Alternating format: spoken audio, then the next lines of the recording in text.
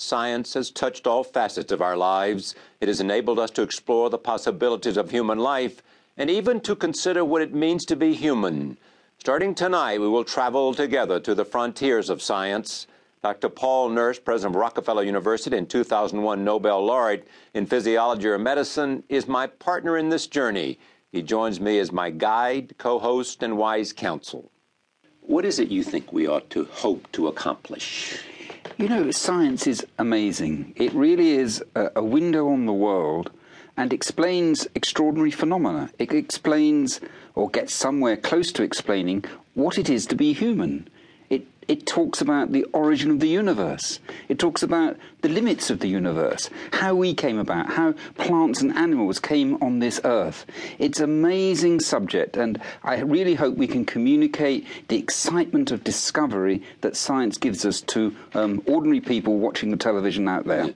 We start with the most challenging question of our time. What is happening in our brain? The mysteries of the human brain have constantly challenged and fascinated us. How we store and process information, how we learn and remember, how we look at the world, how we act, how we think, how we feel, what makes us who we are. Joining me to explore these questions is Eric Kandel. He is a psychiatrist and university professor at Columbia University. He was also a recipient of the Nobel Prize in Physiology or Medicine in 2000. This is the most difficult problem in all of science. Understanding the biological base of the human mind is the most complex task any area of science is facing. It's immense. We begin our journey to the frontiers of science in a moment.